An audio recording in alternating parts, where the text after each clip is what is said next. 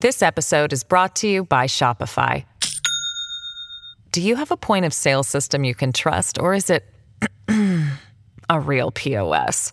You need Shopify for retail. From accepting payments to managing inventory, Shopify POS has everything you need to sell in person.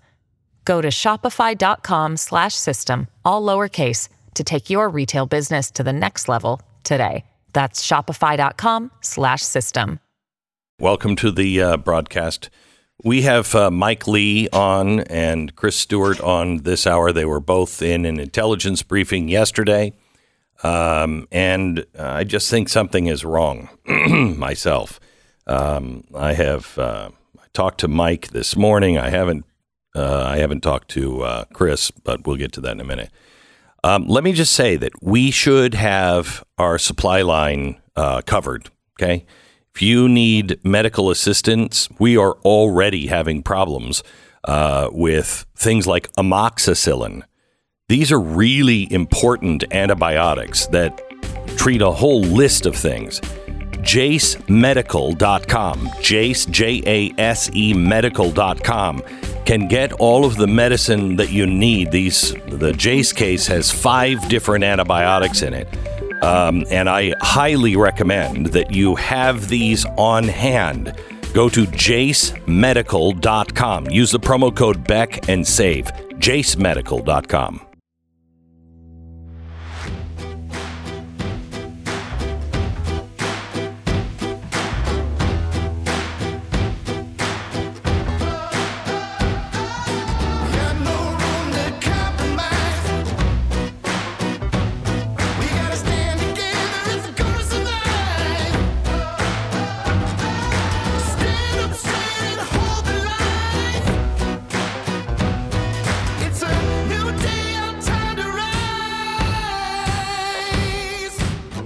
What you're about to hear is the fusion of entertainment and enlightenment.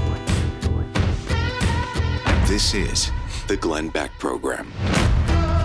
Hello, America. Welcome to the Glenn Beck Program. Yesterday, there was a confidential, top-secret briefing in Washington.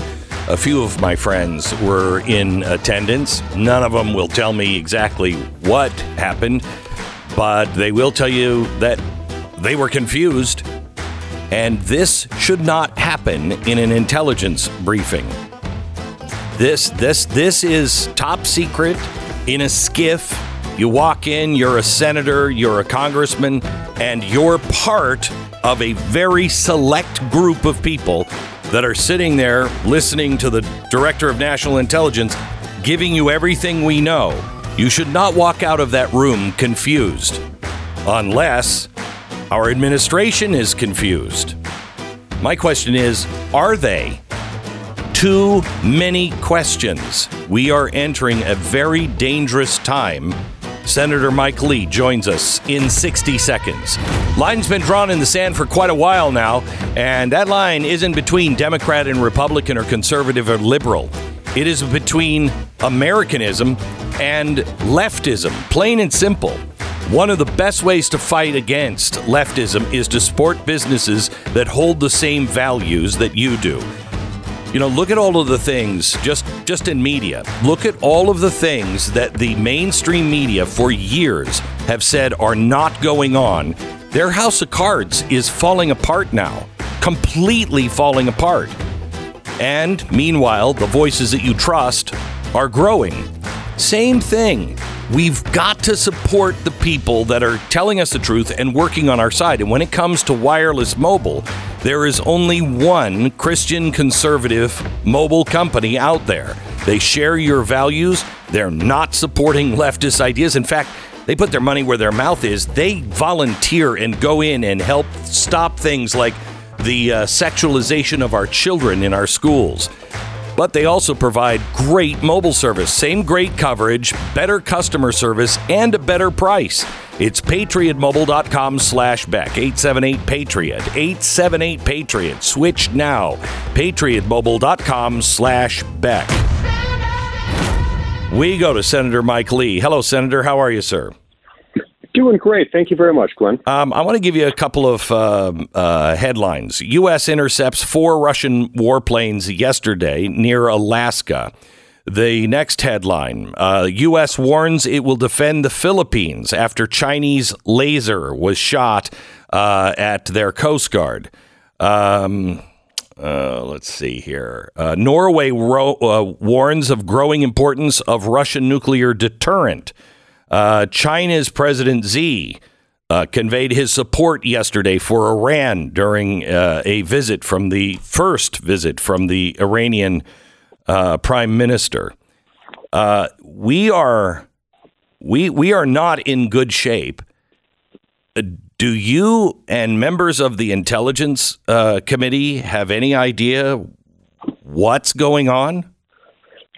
Well, we know some things are going on. We know certain things are happening, but there's a whole lot we don't know. And in particular, there's a whole lot we don't know about the so-called objects brought down by fighter jets firing missiles over the weekend. And that was the focus of yesterday's classified briefing. Okay, so Mike, we hear balloons. We hear that the Pentagon came out yesterday after your briefing and said, well, you know what? It's nothing. These are probably just commercial balloons. But we have the Canadians sending out the hazmat teams to look for this. And we hear this morning that they are UAPs, which I guess could be balloons, but usually those are, something solid. These were the size of cars. And they weren't balloons. They were metal. Is that true? Yeah. So first of all, we don't really know what they are. I don't know how they claim now to know what their nature is, whether they're commercial, military, or from some other origin, because they haven't found them. I suspect at this point that they're theorizing on what it might be. That was what was so frustrating yesterday, is they held this classified briefing to tell us about what happened. And they showed up and basically said, we don't know what happened. We had all hoped and expected, based on public statements, that they had covered what was left of these objects and that they were studying them. They haven't found them, at least as of yesterday when they briefed us. They hadn't found them. They still don't really know what they are. So wait, did they show you video? I don't know what you can and can't say. No. Come on, we launched missiles. Yeah. We know we have the video from the cockpits. We know that. Yeah. We repeatedly asked them about that. Can you show us anything by way of photographic documentation of a video footage, anything like that? They said, we've got some. It really isn't useful because the objects are so small, so far away, that the resolution doesn't really do anything for us. Then why would we shoot them down? The picture. It's an excellent question. So we shot them down, not knowing what they were, just based on their altitude. We just knew that they were there. But I still can't fathom why it made sense to scramble fighter jets, shoot missiles at them, bring them down when we have no idea what they are. Okay, so they're apparently not that concerned about it, or else they'd be frantic, and they're not that.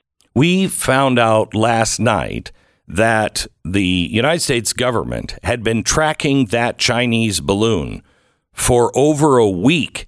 Once it was launched from China, we locked onto it and tracked it. Did they tell you that yesterday?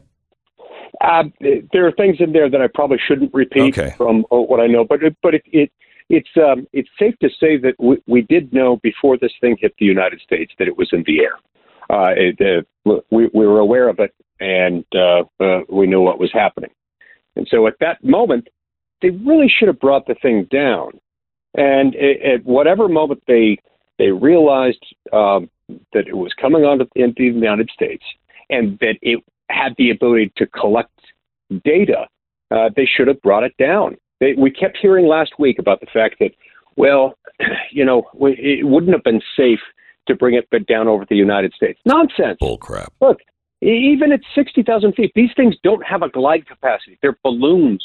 And so if you puncture the balloon, it's going to head straight down. Now, yes, there's a debris field, but there is a lot of space between Alaska, off the coast of Alaska, to be clear, and the rest of the United States, where there are miles and miles around where there are no people. And they should have brought it down. Here's what I think, Glenn. What I suspect is that these were make-up calls. They were compensating this last weekend for what they didn't do the previous week, which was take bold, aggressive action. Only they took the bold, aggressive action, it seems, on the wrong objects at the wrong time. Are we going to know? Do you think we're ever going to know this? I certainly hope so. It seems almost unbelievable to me that we shut down 3 of these things over the weekend. We didn't recover any of them. And if there was no immediate threat, as there apparently was, the explanation we've heard is that it entered space where aviation happens. Yeah, okay, fine. That's understandable. Sometimes you need to bring things down, but there was no immediate threat. And that being the case, why couldn't they use a different kind of aircraft? Right. One that could observe it up close. Correct. Before shooting it down. You can't really do that with a fighter jet traveling at the speed of sound. I got it.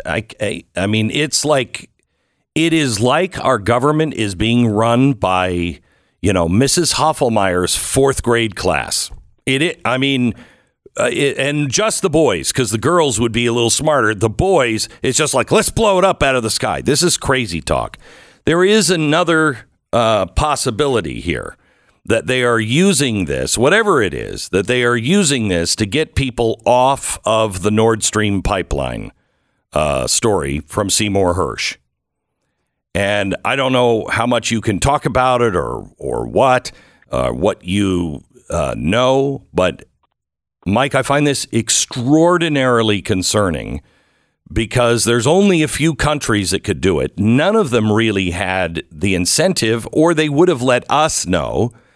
If it was another country, would you have gotten a briefing on that, do you think, if they would have told us? It's hard to say. We don't necessarily get those briefings just because they feel like it. Usually it's because a member is asking or because there's been national news about something and they decide they need to brief all members. I'll tell you, I haven't gotten a briefing on this. I'm trying to get one. All of this, of course, it goes back to this report published by journalist Seymour Hersh last week, indicating that, according to his story, there were specialized U.S. Navy teams that planted explosives there and that the United States was responsible. I don't know whether this is true. I'm trying to ascertain whether it's true. But I will say this.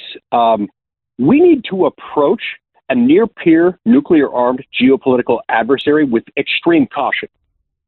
And so I would like to think that if we were going to do something like this, there would be some sort of clear authorization from Congress. You see, the chief executive, the president of the United States, commander-in-chief and all, doesn't have the ability to take us to war. I don't think it's a stretch to say that doing this, not just to Russia, a nuclear-armed, near-peer geopolitical adversary, it's all Europe. But it's also an attack on France and on Germany that affects a lot of Europe. I would like to think they'd get congressional authorization of some sort before doing that. Well, he said that there was a way around that because obviously they should have done that if we were involved. I just don't believe that that all of the allies, with all of our technology and everything else, we can't figure out, okay, it looks like it's probably these people. I personally, because they're so zipped up about it, it's got to come from the West. And the only ones that can do it really are France or us or Great Britain. And those guys wouldn't do it.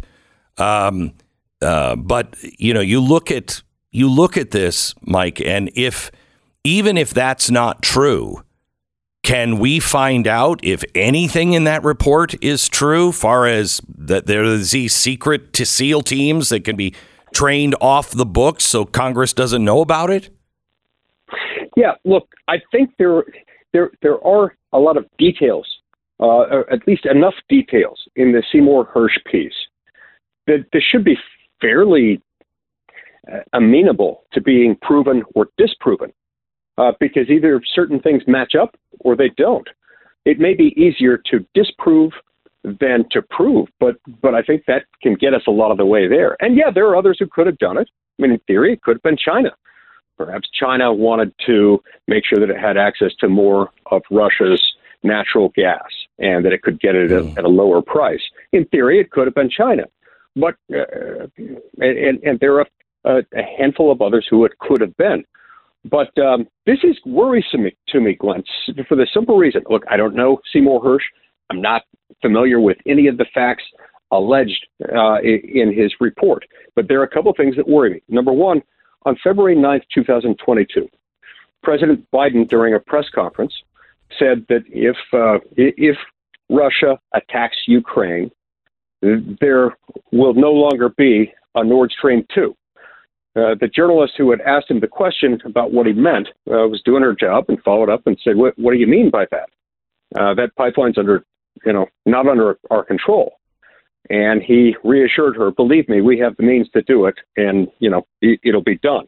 It will not exist." Well, what? And so, when you couple that with the fact that in this country we have for a long time seen overreaches by the executive to the point where a lot of people just accept now that in the name of a clandestine operation, the United States can effectively wage war without an act of Congress authorizing it. That really does concern me. Not that I am certain that we did this, because I'm certainly not. It's not that I can verify the Hersh article, because I can't. But it's that it really troubles me that I can't immediately rule it out. And you can't get a briefing on it. All right, hang on just a second, Mike, because when we come back, I want to ask you, do we want to know? Stu and I were talking about this morning, and we were like, the blue pill might be the one to take on this, because this is impeachable, maybe worse. It's an act of war. I don't know anybody that's going to fight against Russia if they attack us because we blew up the pipeline. Europe, the world will hate us. And it means war. So I don't know. Do we want to know? And we'll come back with Mike Lee for that answer in a minute. If pain is a part of your life, you may have gotten to the point where you really do believe that you have to take it lying down, sometimes literally. I'm here to tell you I understand that, because I was right at the point where I'm like, I'm just going to lay down. Thank God I have a wife she is such a sweet woman. She gets tired of listening to me gripe about things because I gripe about a lot of stuff. But if it wasn't for her, I might never have tried Relief Factor and got my life back. Listen, please, just try it. If it doesn't work, yes, you're out $20. But $20, what is that? If you can get your life back, 70% of the people who try it find the relief and go on to order month after month. So please just try it. I didn't believe it'd work for me either. ReliefFactor.com. ReliefFactor.com, or call 800-4-RELIEF. 800, the number 4-RELIEF. 1995, ReliefFactor.com. Feel the difference. 10 seconds, station ID.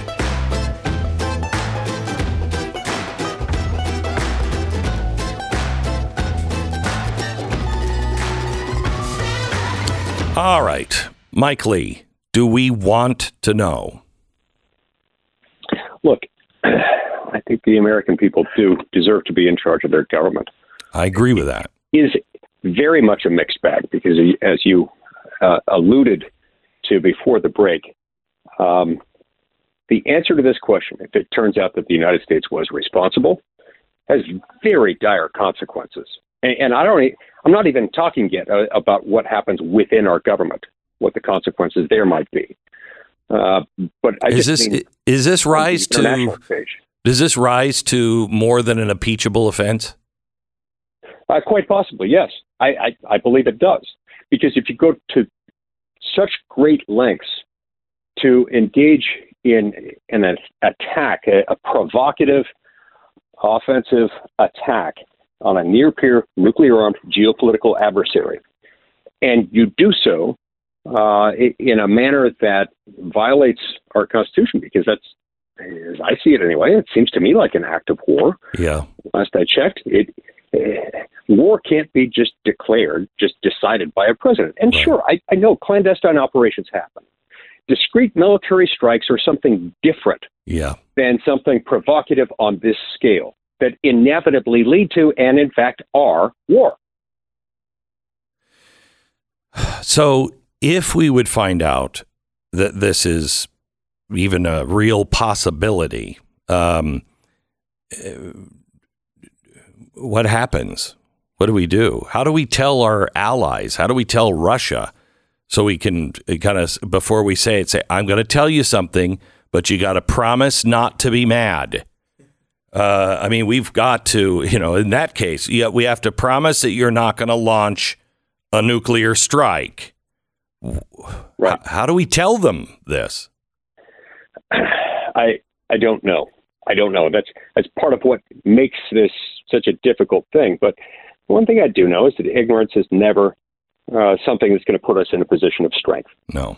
And I do think it's important that we get answers on this. I would like to know. And whether we end up finding out or not, whether this thing is buried so far, so deep by the military intelligence industrial complex in Washington that we can't get to it, whether we find out or not, whether we did it or not, I think it's very important for us to have this national conversation. It is. Because for decades, we've seen this gradual accretion of power within the executive branch when it comes to the war powers.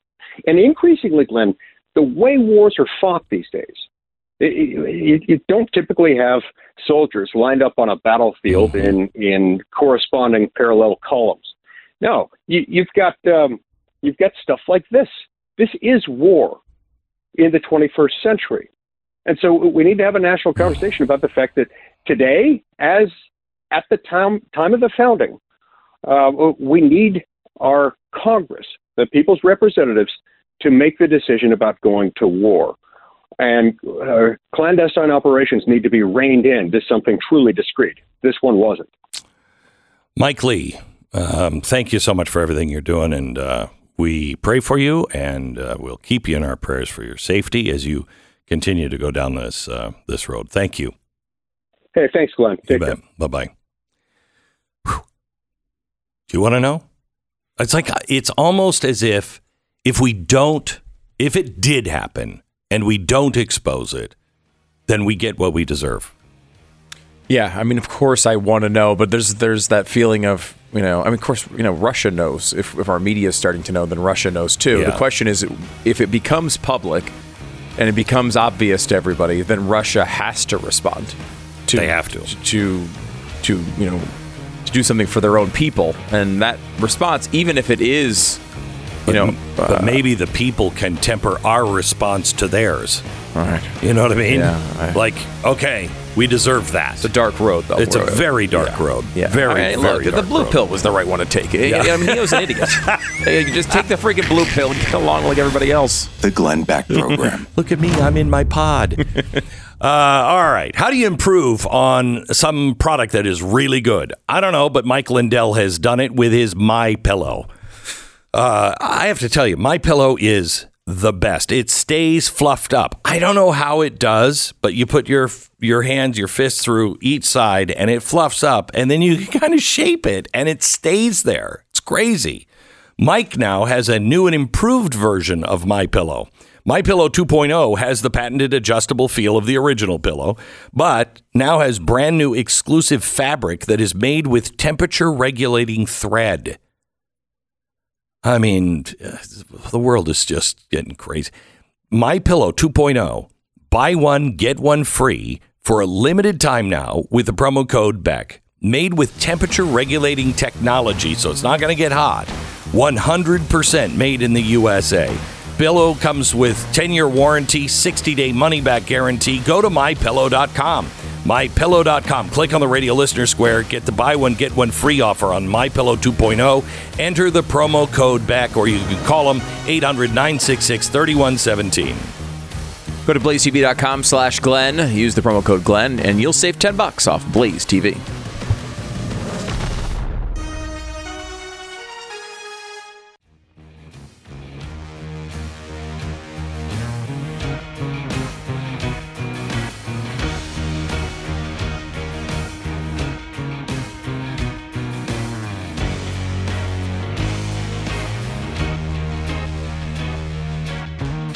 We have Congressman Chris Stewart on with us now.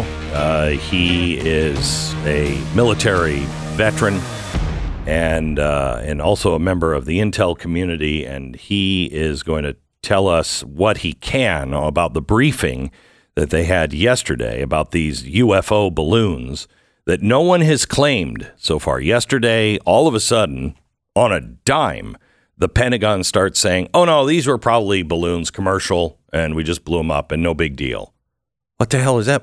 Wait, you just spent days telling us these were possibly dangerous UFOs. Chris Stewart joins us now. Hello, Chris. Hey, good morning, Glenn. Did you walk out with an understanding of what's going on? No one did. And honestly, you say, I'm going to tell you what I can tell you, and I can tell you everything. It was an unclassified briefing, and very, very little information was shared. I mean, I can't think of a recent example where so much has been said about so little, and at the end of the day, you kind of scratch your head and go, well, these guys don't know what they are. And honestly, Glenn, I think they're happy for the diversion. In fact, I know that they are.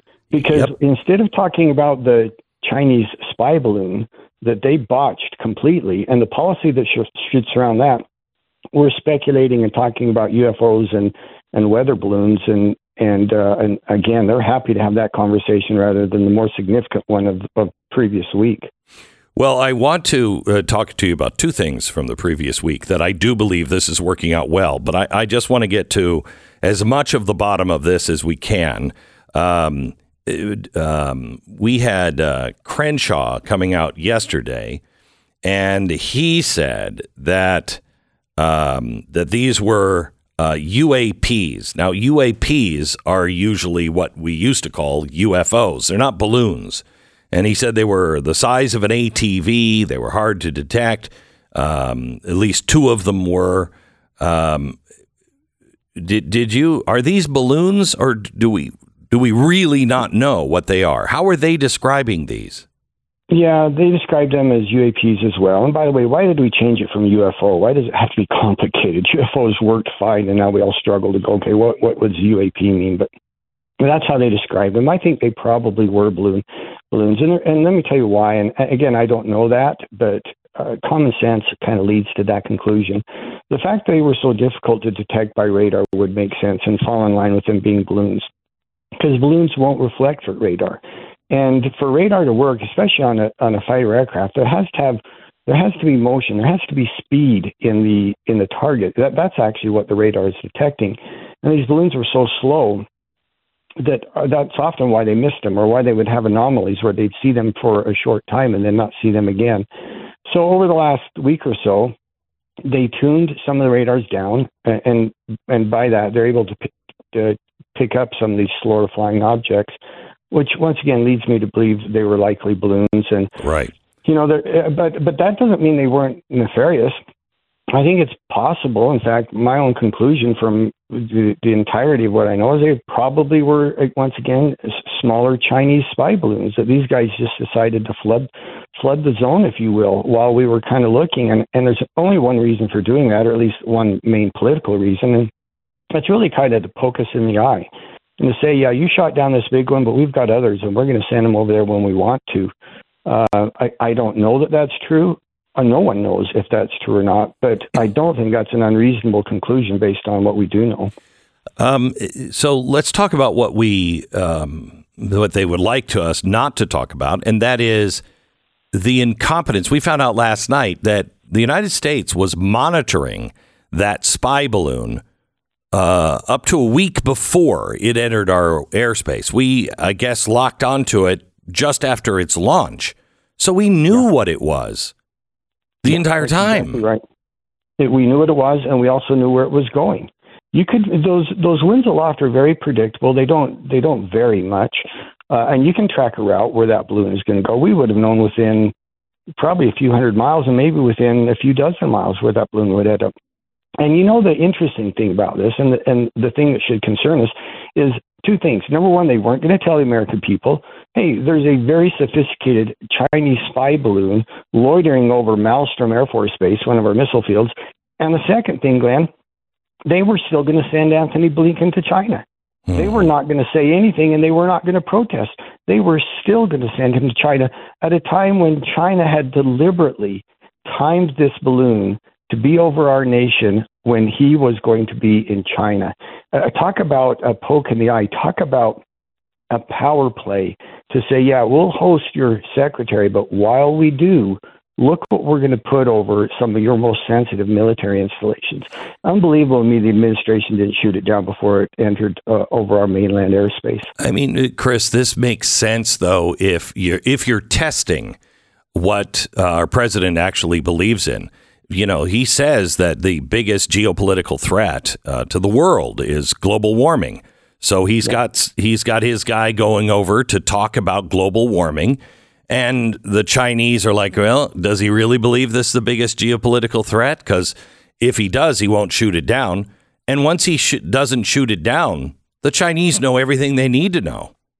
That's exactly right, Glenn. And the amazing thing is, they actually do believe that. I mean, there's other examples of where their relationship with China is such a priority, not because of trade, not because of threat towards Taiwan, not because of any of the other concerns we have, but because they want to bring China around and to our line of thinking about climate change. And they can't do that if that relationship is stressed. So they actually believe that the greatest threat facing humanity is climate change. You know, the fact that the Earth may be a fifth of a degree warmer in 100 years. And in the meanwhile, the short-term threats, they'll completely ignore. And you said it was a test, and the president failed that test. He didn't do anything to interfere with this surveillance. Are we seeing the beginning of an Axis power with China, Russia, now Iran? Yesterday, President Xi welcomed him into the international community of really dark countries. Yeah, I think not only are we seeing the beginning of it, this is somewhere in the mid-phase of that axis of power. Very clearly they're aligned. Now, we have one real advantage over Russia and China and Iran and others, and that is we can actually forge alliances. We can forge partnerships, and it's done out of mutual benefit. They can't. They have to compel those alliances.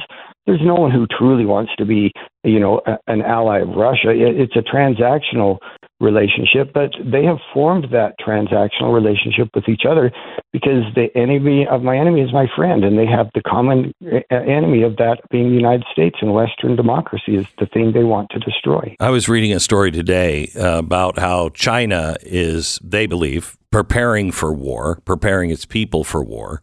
And that could be just Taiwan, but they don't have the capability to go into Taiwan right now, do they?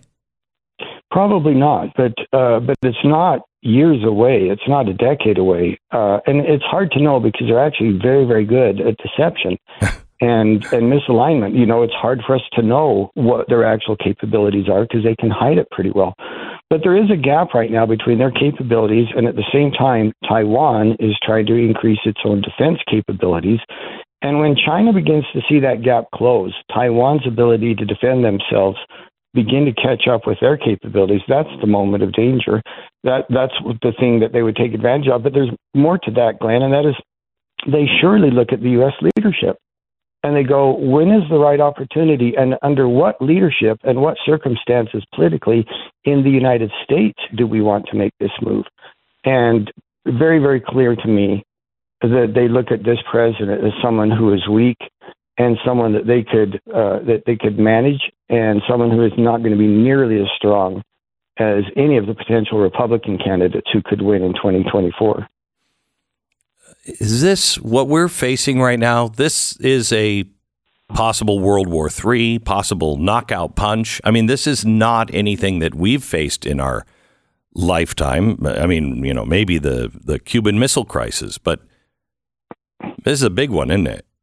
Yeah, I think that's true. And I mean, neither one of us want to be overly dramatic. It doesn't do any good to cry wolf and have it not be a wolf, but have it be a puppy dog, right? But the signs on this are just so clear. You have to be blind or willingly unwilling to look at the examples. And so I think we've probably seen it in our lifetime going back to the 1980s, détente with President Reagan, President Gorbachev at the time, and a couple of others. But it really is like that moment. And I would say probably even more dangerous than that time was, because Russia actually wanted to have a bit of an understanding between the U.S. and Russia, and it doesn't appear that China does. Chris, thank you so much. I appreciate it. We'll talk again. Thank you, sir. You bet. God bless. A recent memo that was leaked from the head of U.S. Mobility Command had a startling statement in it. The Air Force general said he believes we will be at war with China in 2 years. I think we've been at war with China for decades, but they're the only ones fighting it. My hope is that this Chinese spy balloon, is finally waking people up in Washington. And we are now looking at our situation, and we'll have cool and calm and adult heads at the table. But tonight, I'm going to show you some of the unconventional ways China has been waging a Cold War in our country. The Chinese actually wrote the playbook quite a while ago. In their own words, I will show you what they are doing. It is absolutely incredible when you see their playbook and then you look at what we're seeing every day. It involves Hollywood, drugs, the media, technology, the economy, everything. It's from the Chinese Communist Party, and nothing is out of bounds. All of it is in play right now. That's tonight, the Wednesday night special, 9 p.m. on Blaze TV, 9:30 Eastern on YouTube. It's youtube.com/Glenn Beck. Cold War with China, the playbook to take down the U.S. exposed. Tonight only on Blaze TV. Weather's warming up, and what that means at your house is time to start sprucing the place up, giving it all the TLC. Maybe you can, with no ignoring that the winter months are still long ahead of us in many places of the country. One of the first places you're going to want to start is with your window treatments, and for that you should go to blinds.com. The design consultants have you covered there. They can help you pick what's right for your home. When there's just too many choices, and a lot of people don't have the vision, they don't know what will look good. And you go to these, drape and shades and shutter stores, and they're going to send somebody out and they're going to upsell you. And it's a nightmare.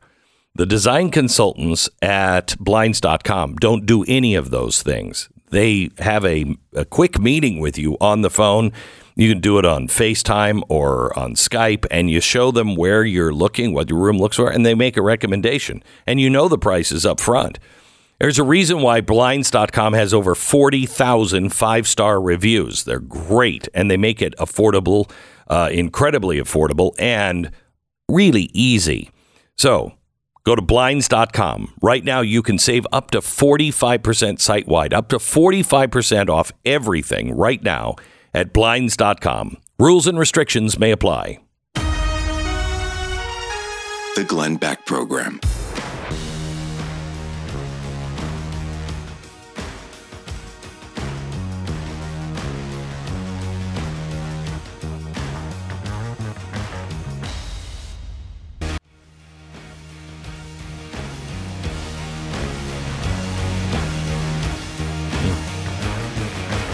Yesterday we talked to somebody that was on Taggart Road in Ohio. She was a dog trainer and still is, but she had to move away because the train derailment happened really close to her house and everybody left. And she said, we had they asked us to sign a release form so they could check the air. And I have it, and I'm going to tweet it out later. The rightful owner and occupant of this property hereby authorizes Norfolk Southern, its affiliates, subsidiaries, parents, contractors, associated environmental professionals, and assisting local, state, and federal agencies, including but not limited to CTEC LLC and their personnel, collectively the monitoring team, to access the property for air monitoring and environmental sampling. And you say, I only want it outside of my house or inside of my house as well. And you check one of those. And then it says, Landowner agrees to indemnify, release, and hold harmless Unified Command from and against all and any legal claims, including for personal injury or property damage arising from monitoring team's performance of air monitoring or environmental sampling at the property on the date of the signature below. And you're supposed to sign that. Who would, in their right mind, sign that? Especially after what has just happened, right? Yeah. Yeah. Seeing that the Unified Command seems to be the collection of people up at the top, including the railway and all of their affiliates. Right. It's worded in a way. I mean, I guess their defense would probably be, no, we're just talking about the monitoring right now. Like if we come in and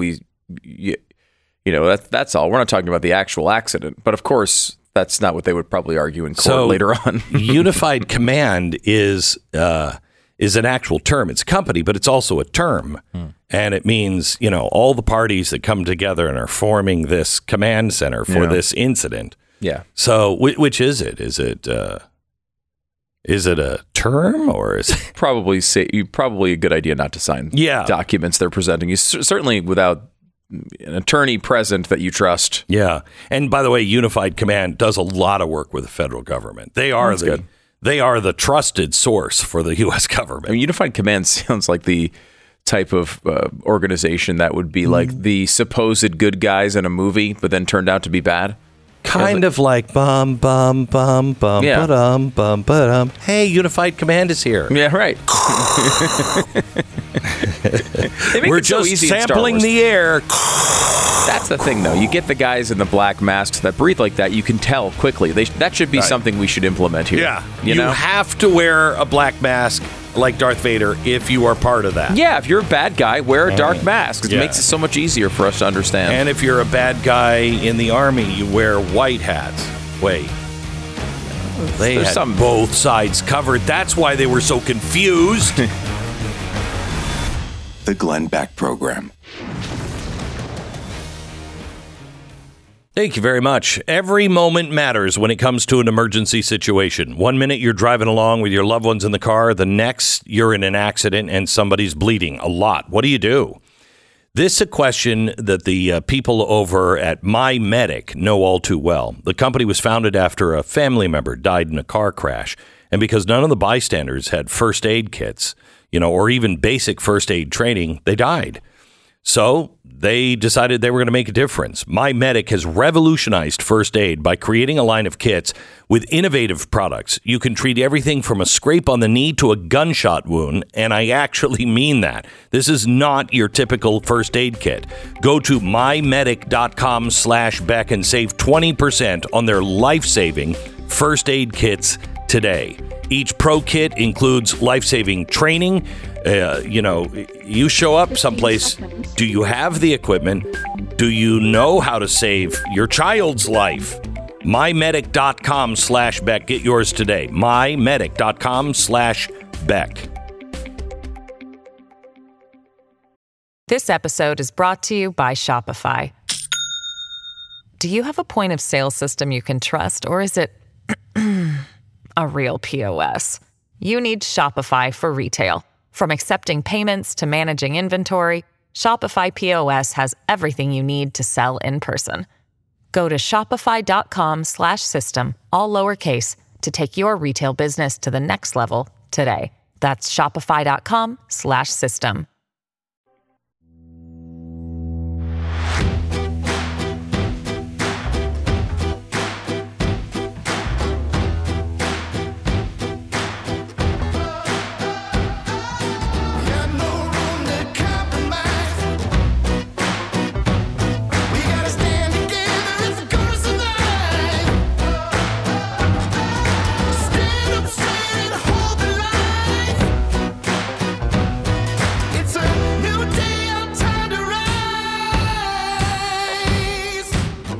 What you're about to hear is the fusion of entertainment and enlightenment. This is the Glenn Beck Program. Hello, America. I usually am, the little black rain cloud. And I bring you some news. You're like, okay, don't think I wanted to know that, but thanks. Now I do know it, so I won't sleep for a week. I wanted to bring on somebody that disagrees with me, and I have to tell you, he makes a compelling case. I don't know if he's right or not. I don't think he is, but I'm open because I want to believe him. He is a geopolitical strategist. He's written the book, The End of the World is Just the Beginning. I know that doesn't sound happy, but actually, he's not a little black rain cloud. I mean, compared to me, this guy's sunshine and lollipops. So I want you to stick around for a few minutes. We're going to talk about China and what's coming, because there are profound changes, but he's got a much better attitude and maybe some facts that others leave out that we should pay attention to. His name is Peter Zeihan, and he's joining us in 60 seconds.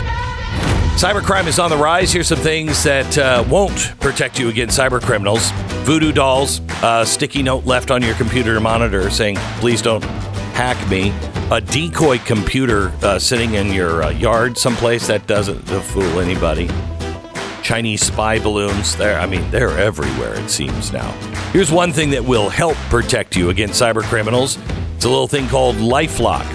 It's important to understand how cybercrime and identity theft are affecting all of our lives. We do everything online, and internet safety is not something you should ignore or cut from the budget. So get 25% off a subscription to LifeLock. It's the top of the line in cybersecurity, with both preventative measures to keep you safe and access to a restoration team if you do end up having your information hacked into.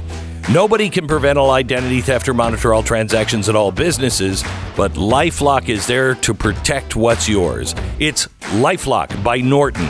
Call 1-800-LifeLock, 1-800-LifeLock, or LifeLock.com. Make sure you use the promo code Beck to save 25% off now at LifeLock.com or 1-800-LifeLock. Peter Zeihan, the author of The End of the World is Just the Beginning. Hello, Peter. How are you? I don't think I've ever been introduced as Mr. Rainbows and Sunshine. I kind of like that. Well, you've never been on this show where we don't tend to have an optimistic look at what's coming our way. But I was listening to you. I think it was on the Rogan show, and I was listening to you, and you actually made me feel better. And I'd just like you to tell us your view of what's coming, the end of globalization, but also the end of China, because you say that's imminent.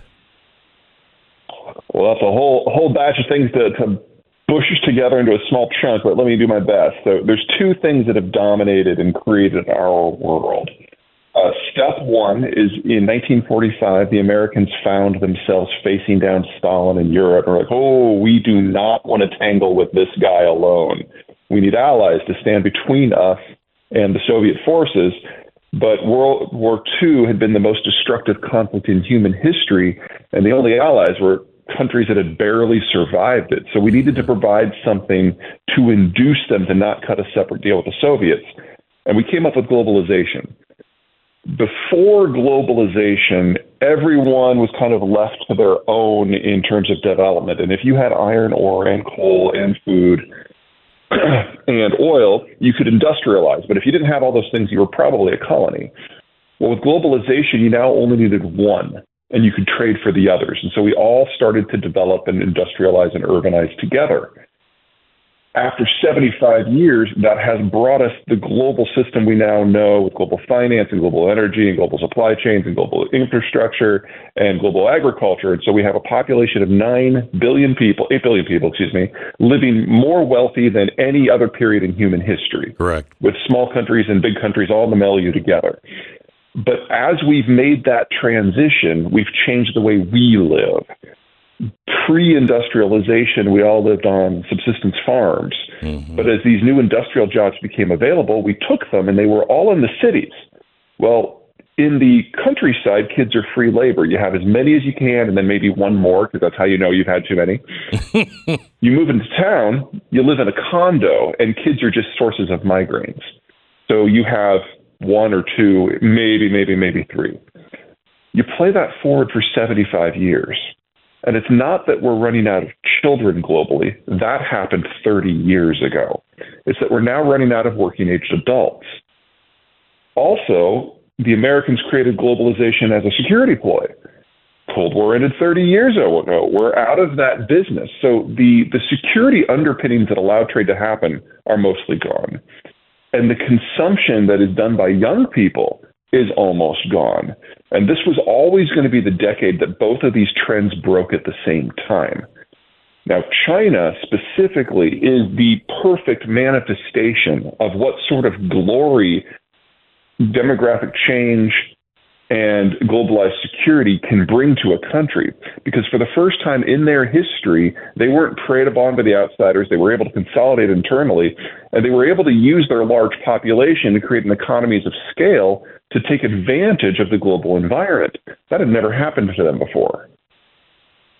You fast forward that to today, however, and the Americans have lost interest in maintaining the trade. We're turning a little bit more nationalist on the Chinese specifically. And their demographic transition was the fastest in human history. And according to the newest data we have, not only did they overcount their population by about 100 million people, they now have more people in their 60s than their 50s and their 40s and their 30s and their 20s. And so we are looking at abject demographic collapse in the Chinese space this decade. And that assumes that none of the Chinese dependencies on the American Navy to import and export become a problem.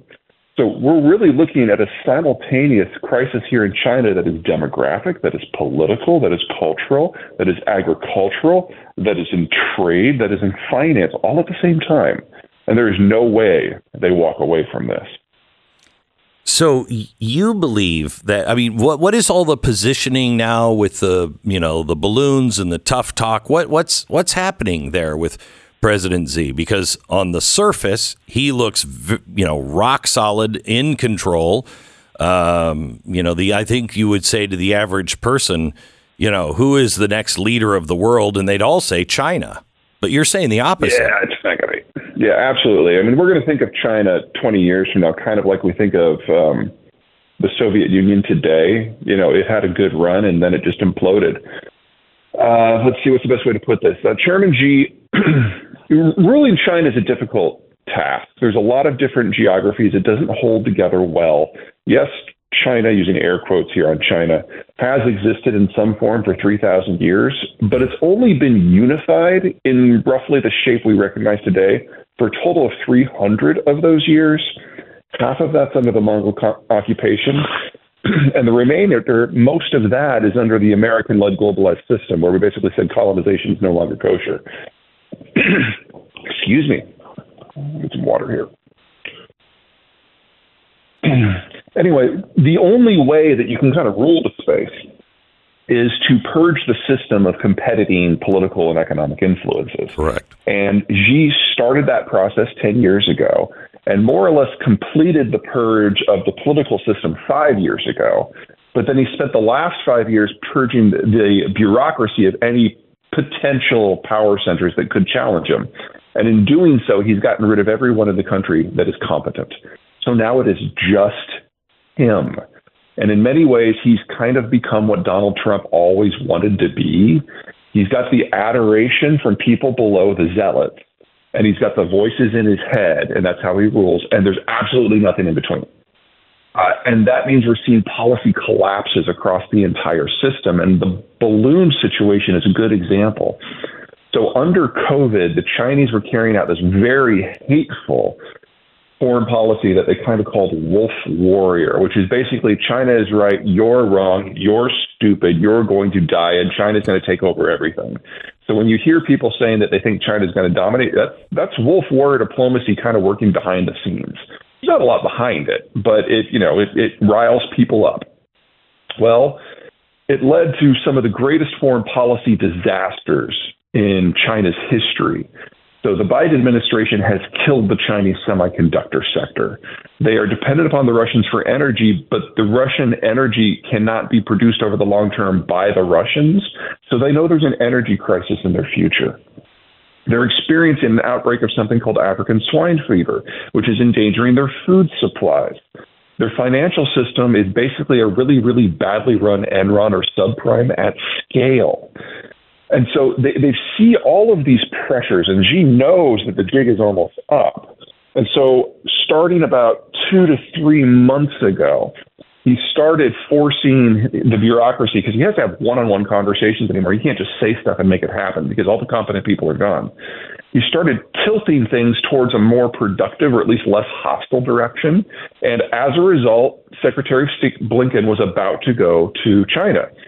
Well, when you don't have a functional bureaucracy, when you don't have functional communication within your own government, all it takes is one dude who thinks he's doing the great leader's will to throw things off.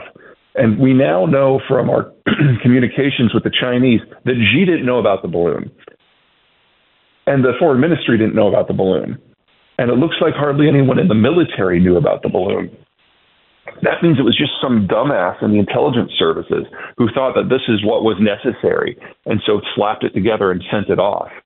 And it led to a complete diplomatic meltdown with the United States. And even if you're of the belief that Biden is ultimately looking for a way to live with the Chinese, events like this, at a minimum, are going to push back the date where we can even think about that for 3 to 6 months. And to be perfectly blunt, China doesn't have a lot of time. All right, which leads me to another question, and let me get to that in 60 seconds. Hang on. Dolores wrote in about her experience with Relief Factor. I started taking Relief Factor not long ago, and so far it has completely stopped the arthritis pain in my hands. They were so bad, it was getting impossible to do any of my sewing or anything. Not anymore. Thank you, Relief Factor. Dolores, thanks for writing in and giving Relief Factor a try. If you or somebody you love is dealing with actual pain, please try Relief Factor. It's not a drug. It was developed by doctors, so it not being a drug, it's not going to whack you out. It has 4 natural key ingredients that work with your body to fight inflammation, which causes most of our pain and most of our problems. So please give it a shot. Just try it for 3 weeks. That's all they ask. Try it for 3 weeks. If you don't see any results after taking it as directed, in 3 weeks, you're probably not going to. But 70% of the people who try the 3-week quick start go on to order more month after month. Dial 1-800-4-RELIEF, 800, the number 4-RELIEF, or go to relieffactor.com. That's relieffactor.com. Feel the difference. 10 seconds, station ID.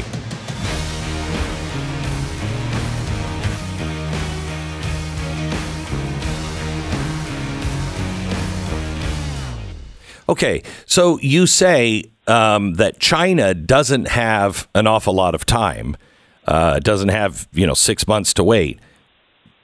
If your theory is correct, what stops them from being even more dangerous right now?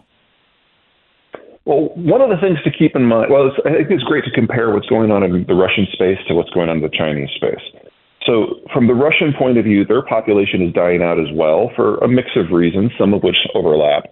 And they feel that if they don't militarily act to get what they see as a more defensible perimeter now, that they will not have the military capacity to try it 5-10 years down the line. And they're right. So there is a scenario where if Russia wins this war and a couple wars beyond it, they actually are in a better position strategically. China doesn't have anything like that. There is no country or series of countries within reach that they could conquer. There is no war they could launch that would help. This is a country that, unlike Russia, is based on the import of raw materials and the export of finished goods. This is a country that imports almost all of the technology it needs and many of the intermediate parts. Really, it's best to think of China not as a manufacturing center, but as an assembly center. And I don't say that to denigrate them. It's a different sort of economic model, and that means you have to have different support structures internationally in order to make it work. And for China, it's all about the movement, and it's movement they can't control. The U.S. Navy may only have half as many ships as the Chinese, but our fleet is fully blue water. Only 10% of the Chinese fleet in combat operations could sail more than 400 miles from the coast. That's not enough to support a global mercantile empire. We do that for them as part of globalization. So even if they were to capture Taiwan without firing a shot, it really wouldn't solve anything because they import 75% of their energy and 80% of the materials that allow them to grow their own food. So in any war scenario, you put a couple of destroyers in the Indian Ocean basin, doesn't matter who you are, and you've destroyed the Chinese system. It'll die within 6 to 12 months, and you'll trigger a famine that will ultimately kill hundreds of millions of people. That would be the end, and the Chinese know that. Now, that doesn't mean it's risk-free. That doesn't mean I'm belittling what you're suggesting here. There is a chance that it could happen, even though I don't think it's a very high one. If the Chinese admit to themselves that they're facing demographic, economic, agriculture, and trade crises all at once that will tear their system down, and I think they do realize that, then there's something to be said for picking the time and the place of a war, even if you know you're going to lose, because it lets you write the narrative, even if it's one of national failure. And if you're facing a deindustrialization collapse, that might allow the CCP to persist as a political ruler of the system into whatever's next.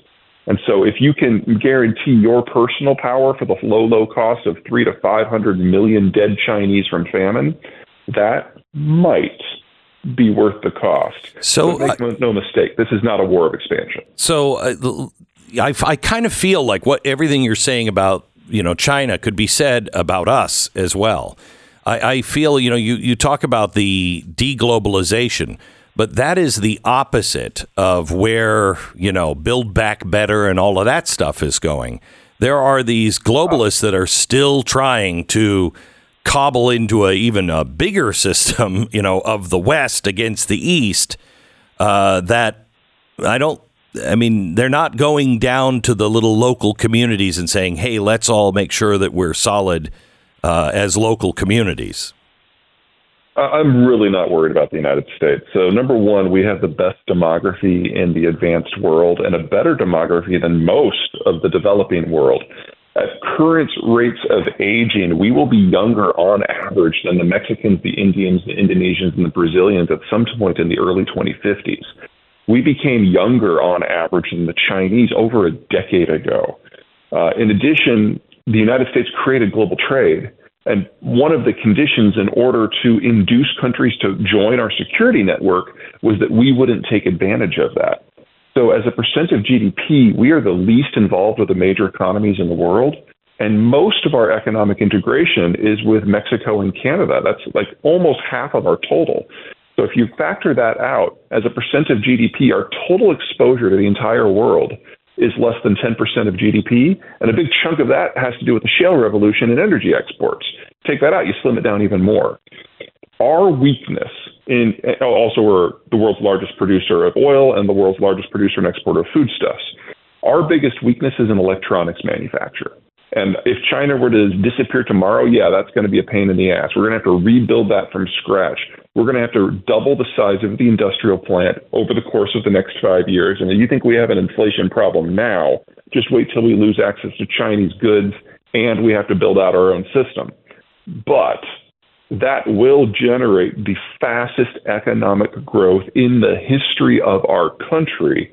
And when it is done, we will have more reliable partners closer to home with shorter supply chains that use less energy and use workers that are local and sell to consumers that are local.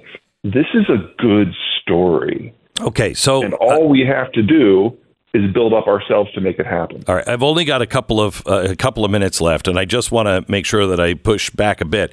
There are several critics of yours that say, you've been saying this since 2005, that they were going to collapse, et cetera, et cetera. How would you answer that? The hardest part of geopolitics, especially demography, is timing. Yeah. One of the problems with one of the problems with demography is this has never happened before. We've never had global aging. What I've described for China is an extreme case, but it's happening everywhere. So n equals 0 historically for points of comparison. Right. The reason why this is the decade that I think it's really going to go down is this is the decade where not just China, but a lot of other countries literally age into mass retirement. And this is pretty much much no longer enough people under 30 to even theoretically repopulate. This is pretty much what happened to Japan, right? I mean, in the 80s, everybody thought Japan was going to take over the world. And then all of a sudden, Japan just fell off the map. Absolutely. Part of that was a debt issue, which the Chinese had actually a bigger debt issue. Part of it is demographic. But the two big differences between the Japanese and the Chinese, Japan saw this coming 30 years ago and took steps to boost their birth rate and relocate industrial plant to better locations like the United States. They're as prepared as they can be. Right. China's done none of that. Peter, thank you so much for being on with us. It's Peter Zeihan. His book is The End of the World is Just the Beginning. More in a minute. The Glenn Beck Program. I want to tell you about a guy I know named Micah. He's your neighbor down the street. You know, a friendly, helpful guy that you keep meaning to get to know a little bit better, but you're busy. He's busy. He's an Army veteran, solid family guy, 3 beautiful kids. And when Micah found out that their school was teaching graphic LGBTQ plus curriculum, he was not one to sit back. And so he and several like-minded friends ran for school board positions, and they won enough spots to overturn the curriculum. Another tiny detail about Micah is he is a real estate agent, and he works with our company, Real Estate Agents I Trust. He's a stand-up guy who stood up to the woke mob infecting our schools. He's busy just like you. He is just like you. But when it comes to helping you buy or sell a home, he's a pro. These are the kind of people that you'll find at realestateagentsitrust.com. The people that are just like you, except they're experts at buying and selling your home. It's realestateagentsitrust.com, a free service to you. Get your referral now at realestateagentsitrust.com. And go to blazetv.com/Glenn. If you use the promo code Glenn, you'll save.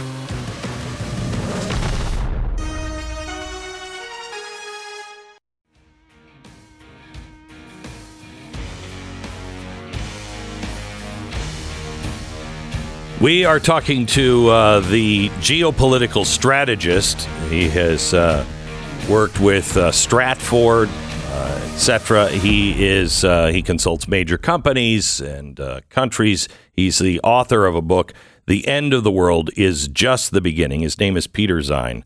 And he says that China is a long-term paper tiger that we don't have to worry about. Short-term, correct me if I get any of this wrong here, Peter, but short-term, they could get ugly, but long-term, they're nothing to worry about.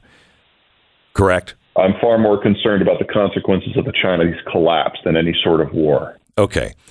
So let's just tie this into, the global market and the way globalization has worked.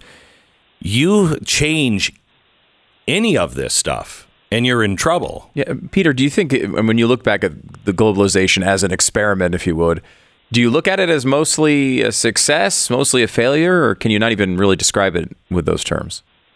I think from most points of view, it's been a success. So from the American point of view, it was a security program to prevent war in Europe and a nuclear exchange. And in that, it created the greatest alliance in history.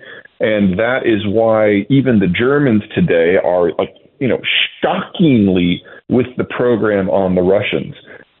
From an economic point of view, we expanded the population to 8 billion people, and it's the wealthiest the world has ever been, the safest the world has ever been, the most healthy the world has ever been. So I don't mean to suggest it's all been good, but it has been a really good run, historically speaking. And now it's just not working because of the COVID breakdown, or it's just not useful anymore? COVID definitely sped up the decline, but from the American point of view, you use the right word. It's no longer useful. We created globalization in order to build an alliance to fight the Soviets, and the Soviets are gone. And even with the Russians kind of having this moment All of the security deals that the Biden administration is striking with everyone around the world are just that. They're security. There's no economic side to it. We are not interested in the United States strategically or politically in a Bretton Woods 2.0. It's just not happening. But most importantly, that demographic aging that industrialization and urbanization created has now passed the point of no return, so that this specific economic model is on its last legs, independent of what we might think politically. We're going to have to come up with something new, and that means countries with better geographies and better demographic structures are going to have their day, and the United States is at the very top of that very short list. All right, so how would you describe then the Great Reset or the World Economic Forum or the, UN Agenda 2030, all of this stuff that is forging even stronger alliances with international banking and everything else? Let me give you three things. Number one, in the United States, our political system is going through its once-a-generation reshuffling, where the factions that make up the parties move around. And the business community was kicked out of the Republican coalition by Donald Trump. So they are kind of in the wilderness. So any sort of international finance or business connections that we may have had at one point are no longer within the political decision-making apparatus. So there is not really a lobbying group within the United States for globalization in general. Second, anything that involves the United Nations that is not the Security Council is incapable of pushing the agenda forward at all because it doesn't have the political support of the countries that matter. So I would put that to the side completely.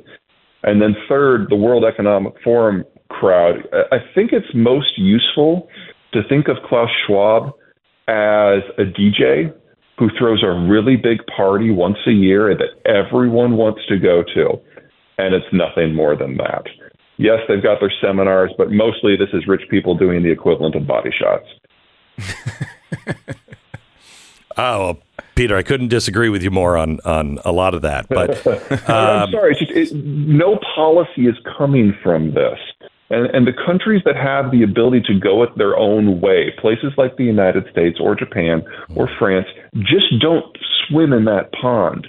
So you're talking about our president did use don't actually have economic power. The president did use, and so did Japan, so did France, so did England. They all use the World Economic Forum structure and even their slogan "Build Back Better" in 2020, and a lot of that stuff has been passed and is passed through our financial sector through ESG. But I don't want to get bogged down into this. We just disagree. Peter, the thing that is going to, what do we have to do to keep our communities going from the impact of all of this? That is something that requires policy shifts, not at the global or even the national level, but mostly at the local. And for this, the United States is really well set up. One of the major things about globalization was it created a economic and security structure globally that allowed countries that, historically speaking, hadn't been able to play the game to play the game, because no longer did they have to worry about defending themselves or their trade routes, and they could access a world full of markets and resources as if they had won World War II. For most of the world, it was great. But if you had a good geography to begin with, that put you at a severe disadvantage because all of a sudden there was all this indirectly subsidized competition. That competition is now going away. And a lot of the global industrial build-out that we have seen over the last 75 years, which gave birth to some of the political movements that you've just identified, that is breaking down, leaving it to the places that are more functional geographically and demographically to do really well. And so for the United States, not only is that most of our territory, we are also a federalized system where the localities and the state governments have just as much power as the federal government. So state governments and localities who are willing to put their eyes on the future are already taking steps to change the regulatory structure, to build out infrastructure, to attract new residents, and to get pieces of these industrial supply chains that are looking for a new home. And places like Texas have been extraordinarily successful in that, but it's not like it's just limited to the Lone Star State. I would say overall, the American South probably has the best set of policy for attracting some of this money and getting scared investors, whether it's from Germany or Korea or whatnot, to set up assembly and manufacturing plants across their territory. Even California is getting in on the act a little bit, if you can imagine it. Once you get out of the big coastal cities and kind of go into the next range of cities that are like on the edge of the LA basin, you've got population centers that used to be bedroom communities that are remaking themselves to participate in some of these systems, particularly in aerospace. So this isn't just a good story. It's dozens of good stories embedded in the way Americans prefer to be governed. And this is the part that I really enjoyed hearing from you. That, I mean, I think there is all over the world, just like President Z, people in power know that power is going to be challenged because everything that provided them power and money and everything else is breaking apart. And so they are tightening the screws as hard as they can on people to try to control them. I think the people are waking up all around the world knowing, wait, that none of the stuff that you're doing is making any kind of common sense. We need to take care of ourselves here in our own communities, our own farmers, et cetera, et cetera. And, you know, if that happens, then I think we make it, and we make it in with flying colors, as America usually does. How bad is the transition? Could the transition get here? And when does the average American understand that's all over? Globalization. Well, I'd argue that the transition started several years ago. We had 8 years of Barack Obama where we basically didn't have a president. And we had no foreign policy. We had no economic policy. And that sort of abdication of responsibility really accelerated the breakup of globalization, because it does require a functioning American system in order to keep all the pieces working. Then we had 4 years of Donald Trump, and to the degree that Donald Trump involved himself with governing, it was usually to take a mallet to things, and he really didn't like globalization in the first place. Now we've got Biden, who is going through Trump's old tweets and turning them into formal policies. And so it's crazy that Biden and Trump are the two most similar presidents we've ever had on issues of international economic policy. And we're basically taking Trump's instincts on things like China and trade and building them into the bureaucracy so deeply that it doesn't matter who the next president is. So if you are on the right, I don't think you're going to admit to yourself that this old system is broken and is not coming back until we get to the next presidency. If you're on the left, I think there's an understanding that we have passed the Rubicon. The only reason I say on the right it might take a little bit longer is no one wants to be perceived as giving Biden the credit for it. Even if it did start a president before him, Biden is the one who's really nailing this down. Oh, yeah. Yeah, you mean as killing it? So final nail in the coffin. Yes. Yeah. Basically, Donald Trump provided the intellectual scaffolding to build the nails, and Biden is the one using them. Yeah, maybe for opposite reasons, but the globalization part honestly, is... When we're talking about the breakdown of the global system, I'm not sure the rationale really matters. Yeah, I agree with you. I agree. Peter, thank you very much. I appreciate it. God bless. No problem. The end of the world is just the beginning. Geopolitical strategist Peter Zeihan. Now, the reason why I wanted to have him on is because I'm not afraid of other people's opinions, especially when they disagree with me. I hope I'm wrong. Now, he's not sunshine and lollipops if you're just listening to him. But if you compare him to what I say is coming, you know, that's good. You brought him on as the sunshine and lollipop guy, and then he was talking about 300 or 400 million people starving to death in China. Well, went down a negative road pretty quickly. But at least it's not. We're not bombing each other for hundreds of thousands this of dollars. This is the Biden approach, like slightly better than the worst it's ever been. That's his campaign slogan. Yeah, right. And by the way, it was also us when it was the worst it's ever been, but we're slightly better right now. So elect me. So here's the thing. I disagree with a lot of the stuff that he said, but I think, he may have just blinders on when it comes to why would Z try to consolidate his power and get rid of everybody it's going to happen to the whole world. That's my case on the World Economic Forum. And our individual leaders of our individual Western countries. They know what's coming. Quick, get the animals in the barn and lock the door. That's what I believe is happening. Now, when it comes to China, I believe we are in a war. I mean, the head of the U.S. Mobility Command came out. He's an Air Force general. He said just last week, we will be at war with China in just 2 years. And I think even Mr. Sunshine Lollipops kind of said that's a possibility because they become very, very dangerous. But we've been at a war with them. We're just not fighting it. They're the only ones. I want to show you tonight on my Wednesday night special only on Blaze TV, the unconventional ways China has been waging a Cold War on our country. And it is, I mean, I'll show you in their words, out of their playbook, this is how we're going to destroy it. And I will show you, and it is staggering when you're like, there's the playbook, here it is in action. Here's the playbook, here's that in action. And I'll go through it tonight. Tonight's special, 9 p.m., Blaze TV. This is so much more than just a balloon. The Cold War with China, the playbook to take down the U.S. exposed. Please join us. It is your monthly subscription that pays for all of our research and the talent and everything we're building here at Blaze TV. So join us, blazetv.com/Glenn. Use the promo code Glenn and save. 9 o'clock, Blaze TV. 9:30, you can see it on our YouTube channel, youtube.com/Glenn Beck. All right. Tunnel to Towers is one of the good guys. The 501c3s, if you will, the charities that I talk about on the air, they're the best of the best of the best. And I've been watching Tunnel to Towers, from New York when they were just getting started after 9/11.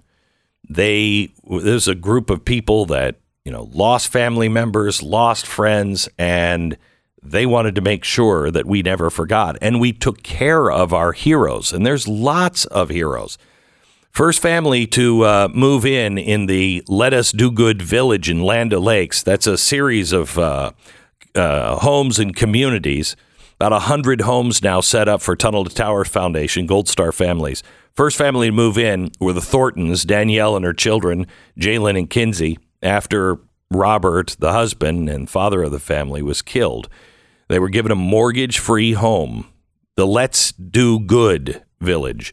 Gold Star families and the families of fallen first responders, as well as families of catastrophically injured, all neighbors growing up together because of you. Make the Let Us Do Good Village the first of many communities like it. Donate $11 a month now to Tunnel to Towers at T2T.org. That's T2T.org. This is the Glenn Beck Program.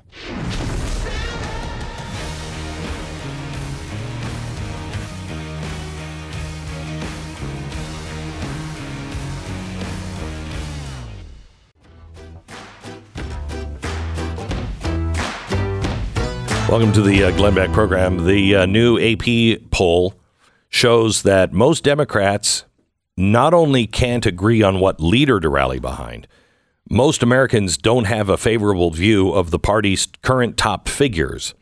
The House Minority Leader, Hakeem Jeffries, far-left Representative Andrea Ocasio-Cortez, and Bernie Sanders were picked as the best choice for the party leader by 5% of the Democrats polled. However, it gets worse from there. Chuck Schumer, Barack Obama, Pete Buttigieg, Kamala Harris, each favored by 3%.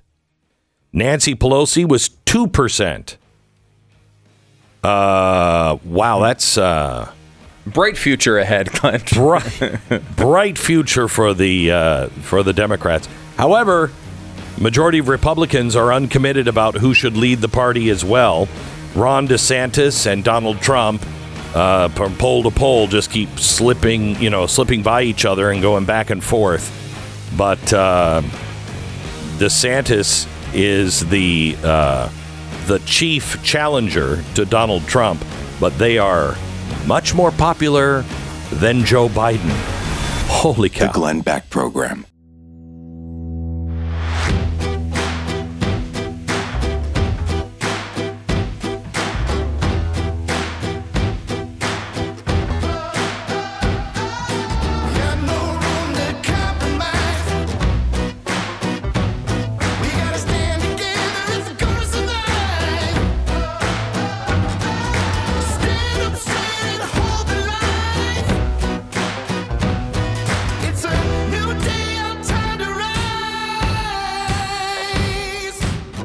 What you're about to hear is the fusion of entertainment and enlightenment. This is the Glenn Beck Program. Hello, you sick, twisted freak. Welcome to the program. There's a few things that I'd like to piece together for you. And maybe we should all wake up.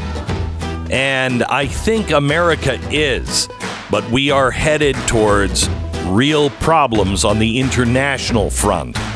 And boy, is it a coincidence? I don't know. I've never seen anybody with this bad of a batting average being president of the United States. He can hit him out of the park if it hurts America. He doesn't even swing at pitches that help. I don't get it. All right, we'll go there in 60 seconds. Valentine's Day is finally over for another year. Thank goodness. Holy cow, what an And worst thing happened. Flowers didn't arrive until like 6 o'clock last night. And so like Tanya, the whole day, she had flowers for me at 5 a.m. The whole night she was like, I guess I'm not. No, your flowers are coming. Really? Did you just call the Kroger down the street? No, they're coming. Anyway, Valentine's Day is finally over for another year. However, the need to say I love you still never goes away. The good news is that you can still say it with quality 100% American meat. Over 85% of the grass-fed beef that you find in stores is imported into the United States. It has the little American flag on it, I know, but guess what? People lie sometimes. Not Good Ranchers. Good Ranchers. Their meats are hand-trimmed, steak quality, steakhouse quality. They are ready to deliver to your door month after month. That says love. So ditch the usual gifts that try to convince you that that's a greeting card company that's done that. These are Good Ranchers. GoodRanchers.com. Snag $30 off with your promo code BECK. That's 100% satisfaction guarantee you can count on for monthly delivery of meats. And you're going to lock in your price.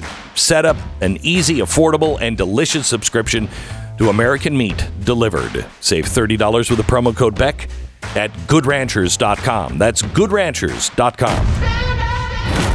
All right, so Stu, help me out here. The Pentagon yesterday. Okay, now, so let's just replay this. Earlier this week, it's only Wednesday. Earlier this week, they were like, well, we can't rule out little green men. Can't do it. Like to. But I watched Mork from Ork. That was a true story. And we're probably shooting down alien spacecraft. And the aliens did travel probably close to light speed, highly advanced society. And they decided to come down and introduce themselves in hot air balloons. Please.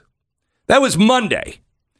Yesterday, they said, yeah, we think those balloons are probably, they were private balloons, not tied to any spying at all. Wait, what? These balloons now have nothing to do with China? This is from the Pentagon? No foreign intelligence? What are we shooting down? Well, they're probably private balloons. And has anybody called and said, hey, that was my balloon? Did anybody say that? No, but we definitely should. We should definitely say the Glenn Beck program put up a balloon. They shot it down. Now they owe us millions of dollars. Okay, so this is how you lose all credibility. That Chinese balloon, just a weather balloon, and we just found out about it. No, you knew about it, not since it penetrated the airspace in Alaska like you told us last week. No. We now know you were monitoring it when it left China. So, not going to give you a pass on that one. So, how many times have they lied to us on this story? So, what is it? Remember, this story started right after Seymour Hersh said, yeah, I've got some pretty good evidence that it was the United States, this administration, doing a covert op against the laws of the United States. And they blew up the pipeline. You should just check that out. Oh, look at the balloon. Balloon. And we're all talking about balloons. Okay. Now, I'd like to believe that, they actually mean anything that they say, but they don't. They don't. Why didn't you blow up the balloon? Let's just take that one. Well, because it's not a threat. Okay. How do you know that? Well, we just found out about it. No, you didn't. Well, I mean, we knew about it, in Alaska. No, you knew about it before. Okay, well, yeah, but it's just a weather balloon. How do you know that? Chinese told us that. And you trust them? Well, I'm getting a lot of I'm not getting a lot of money from them. No, what are you talking about? And we can't shoot it down over the United States because there's no place, there's not 1 inch of land between Montana and South Carolina that doesn't have people riddled all over it. Yeah, there's lots of land. Well, okay. How many times did they lie just about that one thing? And the press just reports it. Last night, unfortunately, there was another shooting, this time at Michigan State University. Biden came out, this is why we have to have strict gun control, banning assault weapons. We don't even know what kind of gun it was. Maybe it was an assault weapon. We don't know. Maybe it was a John Wilkes Booth gun. We don't know. But here's something we do know that the press hasn't really been up to reporting. The guy who did the shooting, he was arrested for not having a licensed gun. Just a little while ago, and the Soros prosecutor decided, I'm not going to do anything about it. Just release him. Oh, so wait, you have laws on the book, but you won't enforce them. Okay.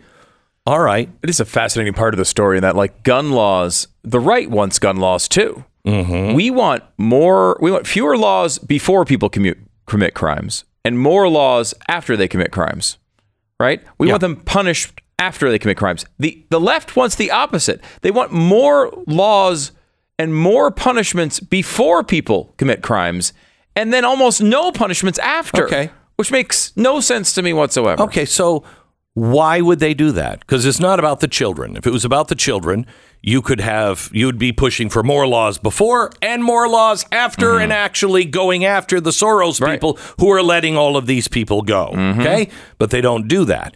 This is not about guns. This is about our country is likely to collapse, and they need to make sure they don't have 350 million guns in the hands of 250 million people. That's what this is all about. This is all about their power. And let me just make a case. What was the balloon story about? I don't think we can tell you yet. We don't know. But it certainly wasn't about green aliens, even though that's the step Biden took on Monday. He started a UFO commission, something that Congress did 3 years ago. We don't need another commission. We've already got one, well-financed. Why would you do that? Because you really thought there were little green men that were invading us in hot air balloons?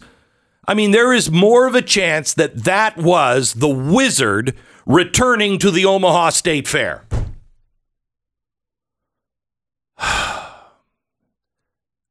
Same reason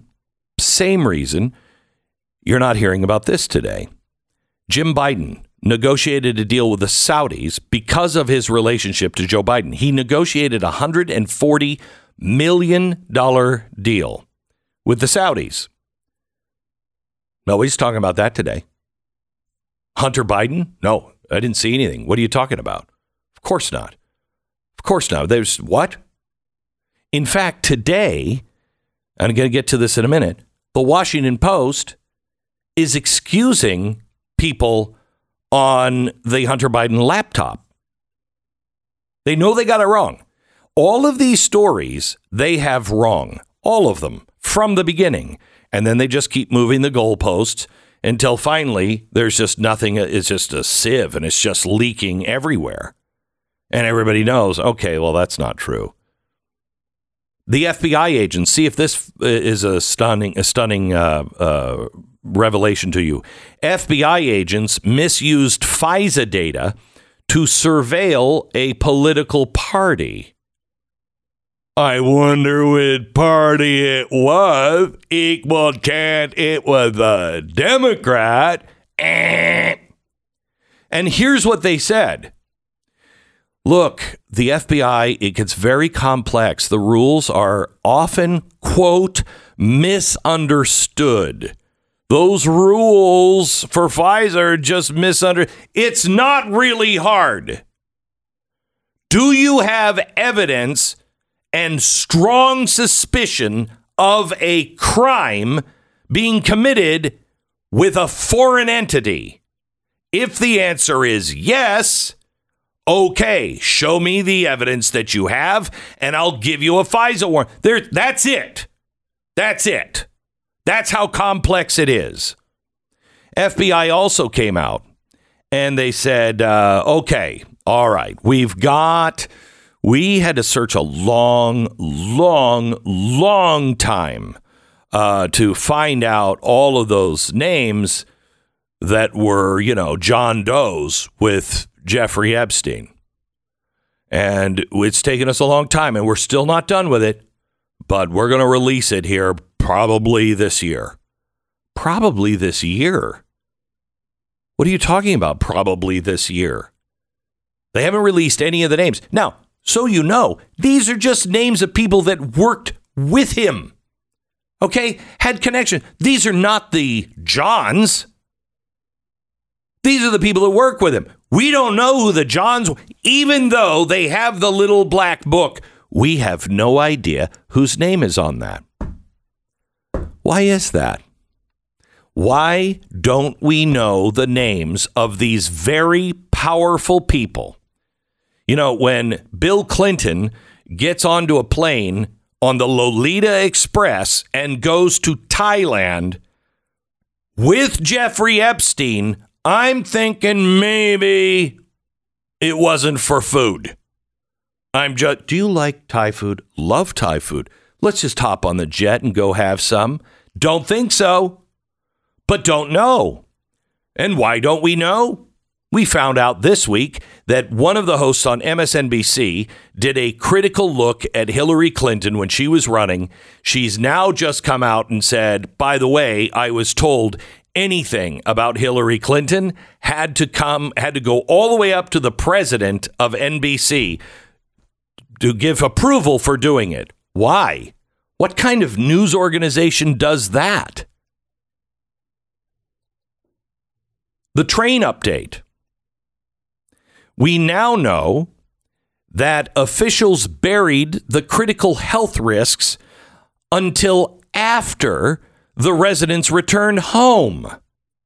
So we knew that it had vinyl chloride. They were going to burn that up. Everybody should get out of here. It's crazy. Then, all right, it's fine. I'm going to tell you from, I'll be in Columbus, but I'm going to tell you that part of Ohio, man, I would lick the grass. It's so healthy there. Everybody goes back, and then they say, oh, by the way, there was a few more chemicals. One of them was one that was used in World War I as a killing agent, but don't worry about that. They told them after they went back in. Why? Why? Why isn't Pete Buttigieg being pilloried right now? What is the answer for this? Nobody in town is going to trust the EPA. No one's going to trust them. No one's going to trust anybody that says anything about the air quality. And then what will the media do? These people, they're just extremists. That's like those people who live near farms. They just don't believe anything. Yeah, why? Because you don't tell us the truth. Ever. And then when it finally does come out that, oh, that's the truth, here's the Washington Post. Republicans in the House are having an investigation into the collusion of the media, the Justice Department, and intelligence officials as they censored the true story of the Biden family corruption right before the 2020 election. So now the Washington Post, it just matter-of-factly says the true story of the Biden corruption. Really? Because you were part of the group of people that would make sure we couldn't say that without being banned. Now, Glenn Kessler, the designated fact checker at WAPO, claiming intelligence officials who lied about Russian disinformation were very careful in their wording of that letter. So now the Washington Post is saying, look, what they said was it has all the earmarks of Russian disinformation. They never said it was Russian disinformation. Really? Now, every one of these media sources took that letter and turned it into a straight-out statement. But that's not what these trusted officials were doing. And none of the trusted officials who were on those shows pushed back on it. They didn't say, oh, well, actually, you're going way too far here by saying it is Russian disinformation. They didn't push back on that point. And, of course, everybody knows that. But well, apparently, it's the game we have to play. It's the game that is being played. Now, here's the good news. All of this, for the very first time in modern history, 48%, only 48% of American households have satellite or cable TV. We have, when I was in TV, what was that? Just, 10 years ago, it was 96% of every household had cable or satellite. It's over. It is over. And they know it. And now they are grasping for anything to keep their head above water. Warning, when that happens, this is why you always stay on the boat. If somebody is drowning, don't jump in. They will push even friendlies down to save their own life. But it's collapsing quickly. American Financing, NMLS 182334, www.nmlsconsumeraccess.org. Mortgage rates right now might be actually lower than you think. They've been coming down lately. They're actually in the fives at the moment. If it doesn't seem low to you, consider the credit card rate, which the average now is 21%. That's a ton of interest every time you swipe that thing. Most of us are swiping it a lot more than we used to. If you're a homeowner, maybe it's time to find the light at the end of the tunnel in the form of a cash out refi from American Finance. You can take some cash out and even pay off that debt, and you will save hundreds of dollars. The average person that is doing this now is saving $695, almost $700 every single month. Now, you could end up being able to delay up to 2 mortgage payments, close in as little as 10 days, and have the cash to get out of that high-interest credit card. Please consider it. American Financing at 800-906-2440. 800-906-2440. They're waiting for your call now. AmericanFinancing.net. 10 seconds, station ID.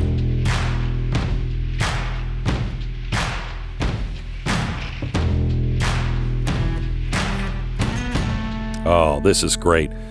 Leaders for the National Council of Occupational Safety and Health said today that OSHA's new rules are going to offer significant protection for immigrant workers, including those who are undocumented. This is a bold step forward, according to Jessica Martinez, including a step forward for the millions who are undocumented. These workers are essential to our economy and community, but all too often are victimized by unscrupulous employers.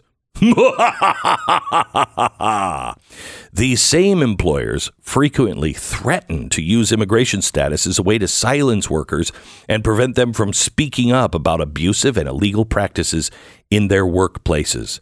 But now, OSHA is granting them special visas so they're not undocumented.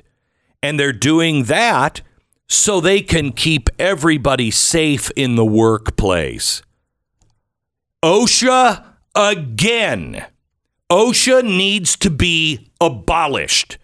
Period. Again, they're trying to get something through OSHA. They're making laws themselves. There's no elected representative doing any of this. They don't have to debate it. They decide they got all these illegals. How can we make them citizens? We'll use it as a safety device. Yes, it will be safer in the workplace, because if they don't feel safe, if they don't feel like they belong here, well, then they can be abused. Yeah, that is true. That's why we say they shouldn't be here. They shouldn't be here. You, again, OSHA, you don't have the power to do these things. Well, they do, unless we stand up. OSHA must be abolished. Back in a minute.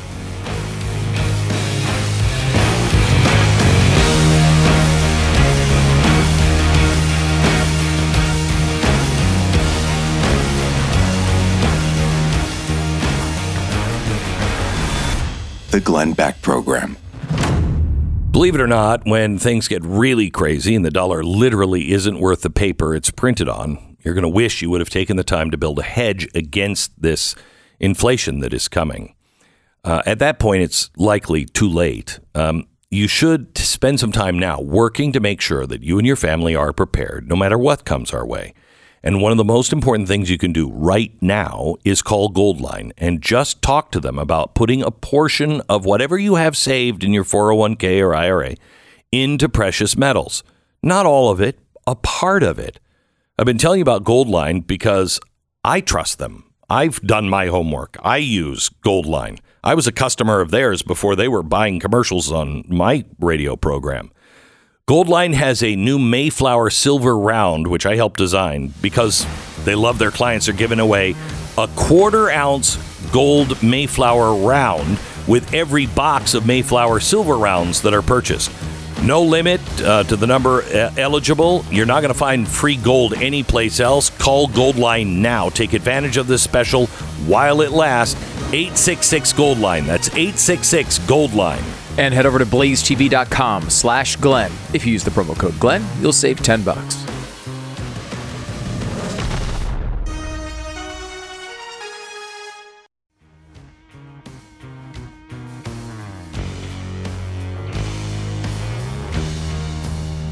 We welcome to the program co-author Steve Deace, co-author of the book The Rise of the Fourth Reich.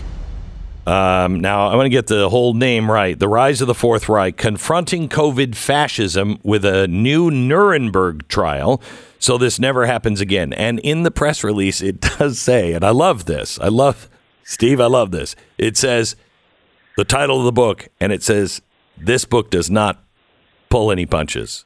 So you're not... Really? The title says Nuremberg Trials, but you're not going to hold back. You're not holding back. I find that surprising. So Steve, you and Daniel Horowitz did an awful lot of work on this and laid out the case in a mock Nuremberg kind of trial. Can you first just tell people what the Nuremberg laws are? Sure. There was really two sets of Nuremberg trials after World War II, Glenn. And the more famous one, of course, is dealing with Nazi officials on the political and military end and their atrocities. But there were a separate set of trials that were held for what was categorized as kind of the biomedical fascist state. That essentially the entire healthcare sector was given over to the state as a means of procuring experiments and carrying them out on the people.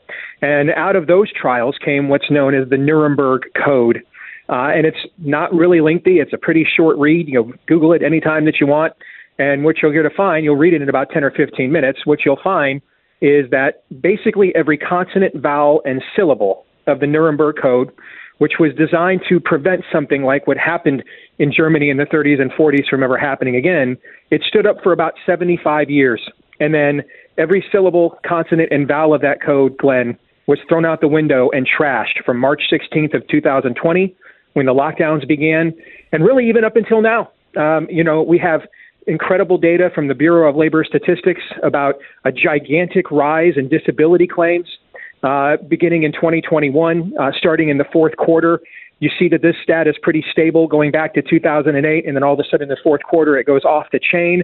Gee, what happened at the fourth quarter of 2021? I mean, it couldn't possibly be a jab mandate to force you to take a jab in order to work, and then a bunch of disabilities kicked in after that. It couldn't possibly be that. We have so much incredible data. There was a Michigan State study that came out that found just through 2021, it estimated well over 200,000 COVID deaths in the country from the jab.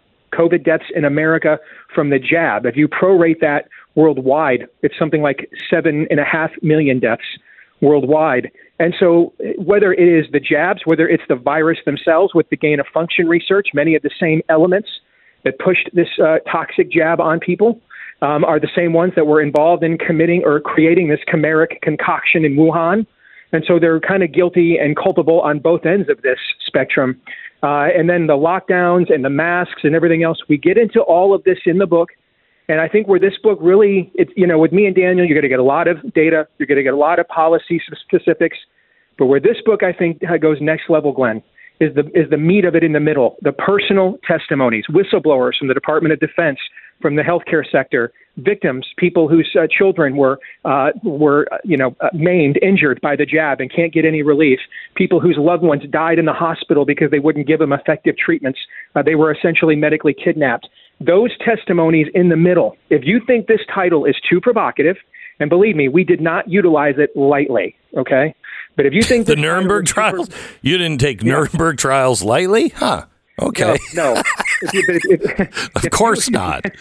You know me, master of subtlety, right? Yeah, but right.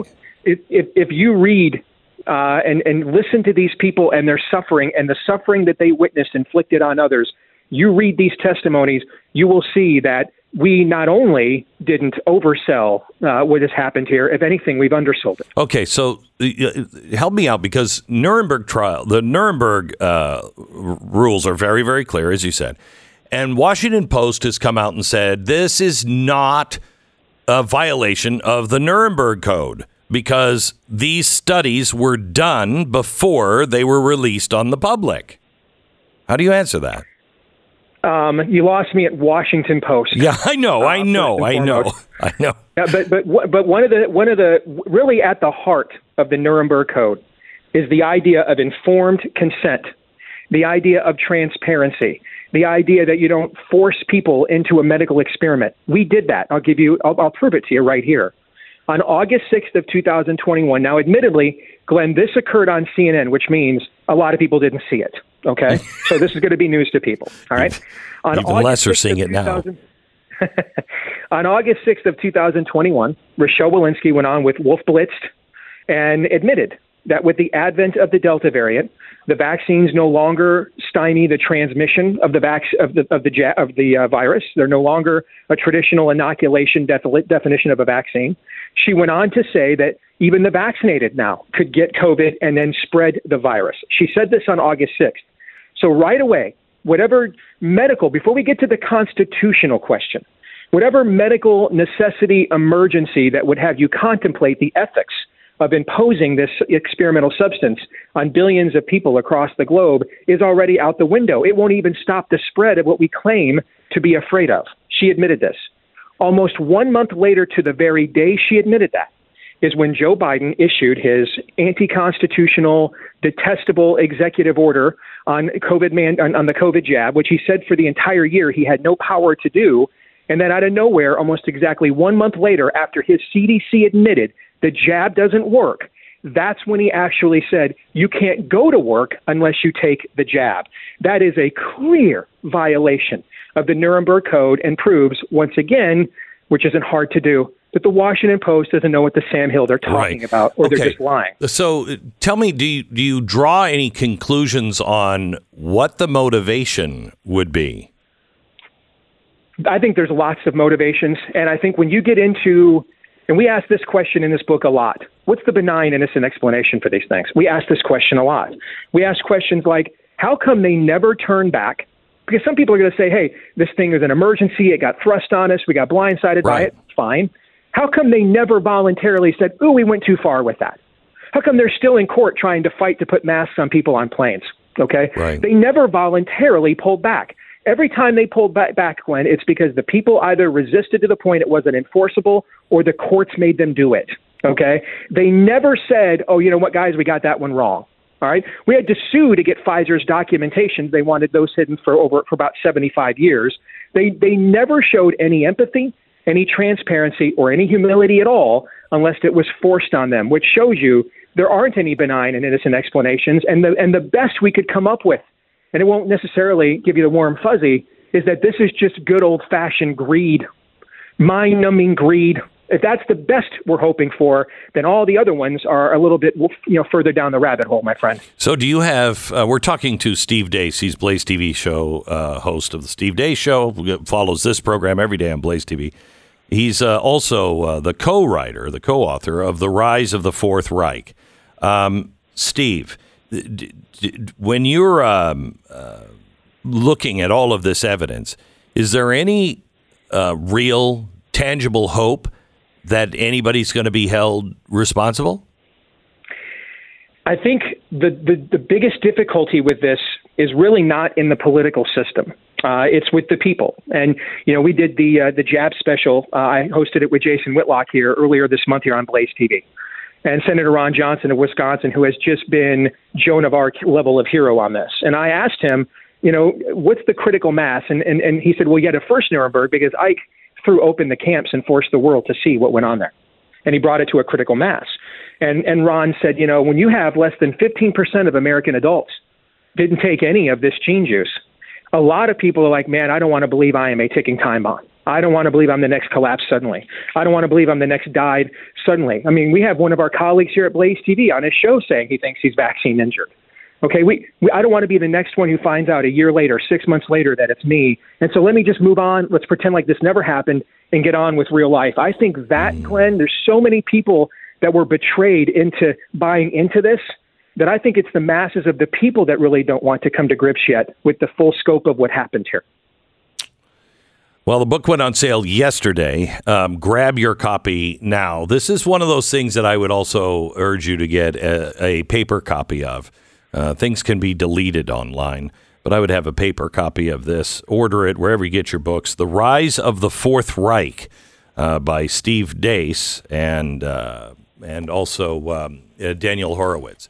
Make sure you grab your copy now. Steve, we'll look forward to hearing from you here in just a few minutes on Blaze, the Blaze TV network. You bet, brother. Thank you. You bet. Bye-bye. All right, let me tell you about Rough Greens. Rough Greens. It's a supplement you put on the dog's food.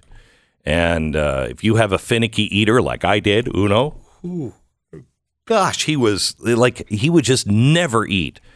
Then we started putting Rough Greens on his food. And I don't know what it tastes like because I'm not going to try it because it's green and it just doesn't look like anything I would ever want to eat. It's green. Could be lettuce. I still don't want to eat it. Anyway, Uno loves it and will lick the bowl clean. It's crazy. I've never seen anything like it. The difference in him has been nothing short of profound. Now, will it work for your dog? I hope so. If your dog likes it, they'll wolf this stuff down. Let's make sure they like it first. Get the first bag free. It's a trial bag. You just go to Rough Greens, ruffgreens.com/Beck. They'll give you the first bag free. Just pay for shipping. Go to ruffgreens.com/Beck, ruffgreens.com/Beck, or call 833-GLENN33, 833-GLEN33, ruffgreens.com/Beck. This is the Glenn Beck Program.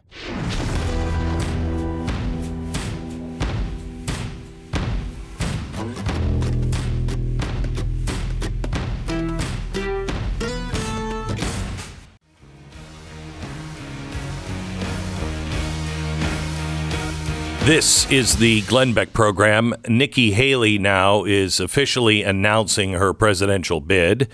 She's kicking off her campaign rally.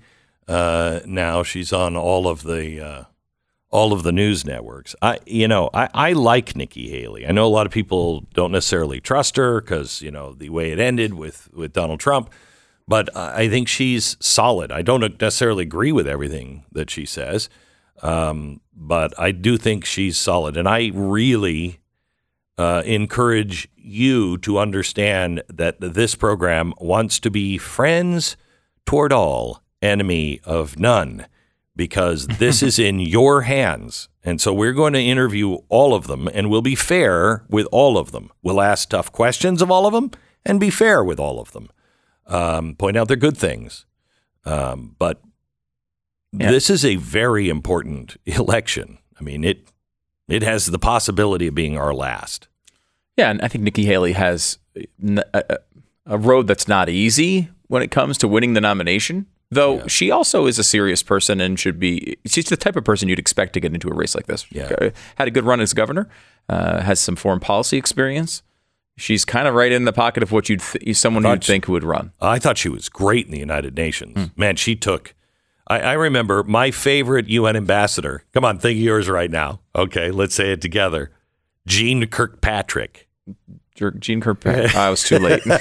Nobody has a favorite UN ambassador. I happen to. Jean Kirkpatrick, I love. She was with Reagan, and she was tough as nails. She didn't give any room. And it's the same thing with Nikki. She did not give any room to anybody. Yeah, she did a good job at the UN. She did a great job, I thought. Yeah, so it'll be interesting to see. She is going to have to. I mean, look, I think she's been campaigning for a while. This is the start of her campaign in formal terms. But I mean, she's been working this for a while, and she's someone I think can be taken seriously. We talked about this yesterday, where you have a couple of people at the top, and then you're going to have probably a dozen other people vying to either be vice president or to try to catch lightning in a bottle and rise from that fourth, fifth, sixth. Do you think up to that third tier type of person? Do you think there is anyone though that could beat either DeSantis or Trump for that nomination? It's going to be one of those two. I'm convinced of it. I mean, it's unlikely. First of all, obviously DeSantis has to actually run, which we do very much assume he is going to run. He's going to run. So taking that formality out of the picture, it would be surprising to me if this runs just like, for example, the Bush-McCain race, where no one else makes any noise, right? Like, it would be surprising if we go through this entire year and no one has a big moment.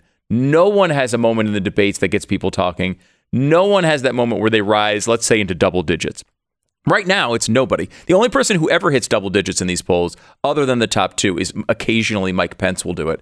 And I don't think anybody believes that's real. No. Because Pence is, he's no longer a friend of many hardcore Trump supporters. Right. Which, if Trump's in the race, makes it impossible for him to get up there, I would think. And he's also not electric. Mike Pence did some good things, I think, in office. And he's a good guy. I generally like him, but he's not the type of person who's going to take the country by storm. And I don't know